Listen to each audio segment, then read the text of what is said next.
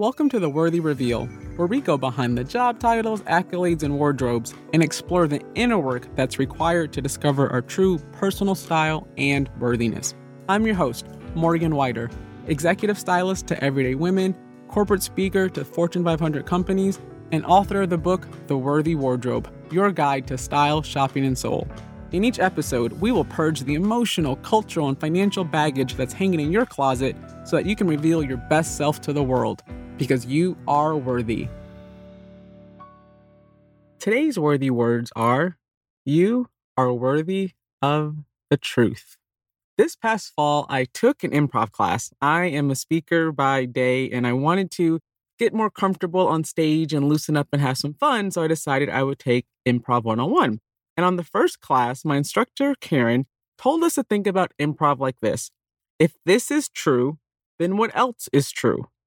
In the improv world, that meant that good improv actors build upon what's presented to them, no matter how mundane or crazy that scene might be. Instead of trying to change the reality of what your scene partner might have said, accepting it as true and building upon it is what makes for great improv. This concept really stuck with me, and I figured there had to be a way to apply it to style. Because I believe that true style starts with honesty. Honesty about yourself, your body, your lifestyle. In order to really have a great wardrobe and have a great style, you first have to accept the truth of who we are. And we have to keep asking ourselves, what else is true? So I'm going to take you through a little bit of an example to get you going on this. So if you're like more than 40% of America, you've probably gained more than 3 pounds over the pandemic. So if this is true, what else might be true? Could it be that you don't feel good in your clothes because they don't fit, so you've been avoiding them under the guise of working from home?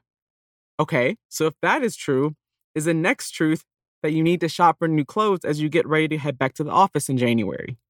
Or maybe another truth is that you're going to start making lifestyle changes. And an even realer truth might be that this lifestyle change probably won't happen until after the holidays. None of these truths are good or bad, they are just facts.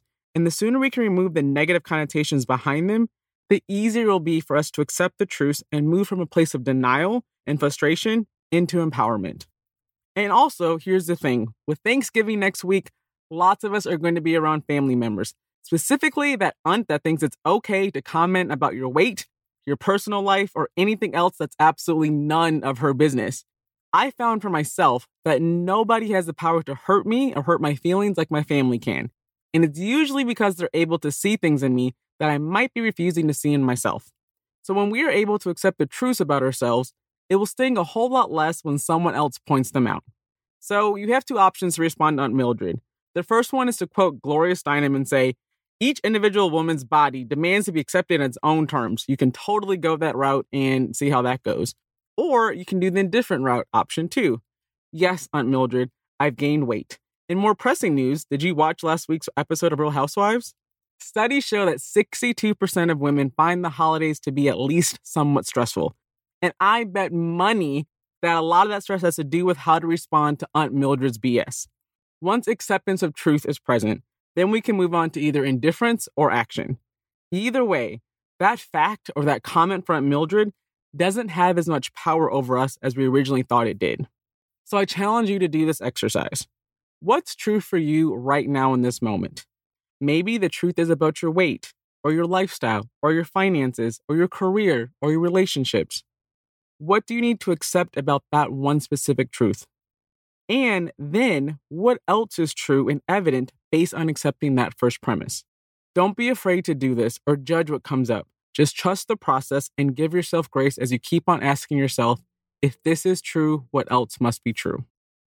And now for the worthy wrap-up.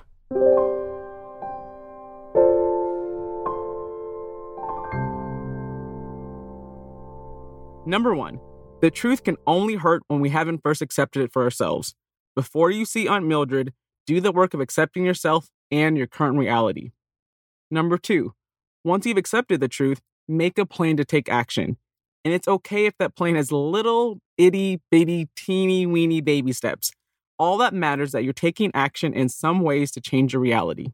And lastly, as I say in my book, you can't have love without honesty, and you can't have style without either love or honesty.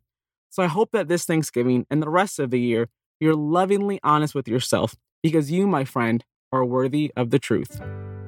I hope this episode inspires you to show up as your best, most brilliant, most authentic self. If you like what you heard, please leave a review and share this episode with your tribe. Let's spread the word of worthiness.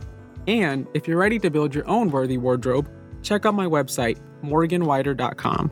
There, you can schedule a consultation with me, learn about my group workshops, and buy a copy of my book, The Worthy Wardrobe. Remember, no matter your size, your weight, your age, or your race, you are worthy of being seen as divine, beautiful, and powerful, all while living a life beyond your wildest dreams.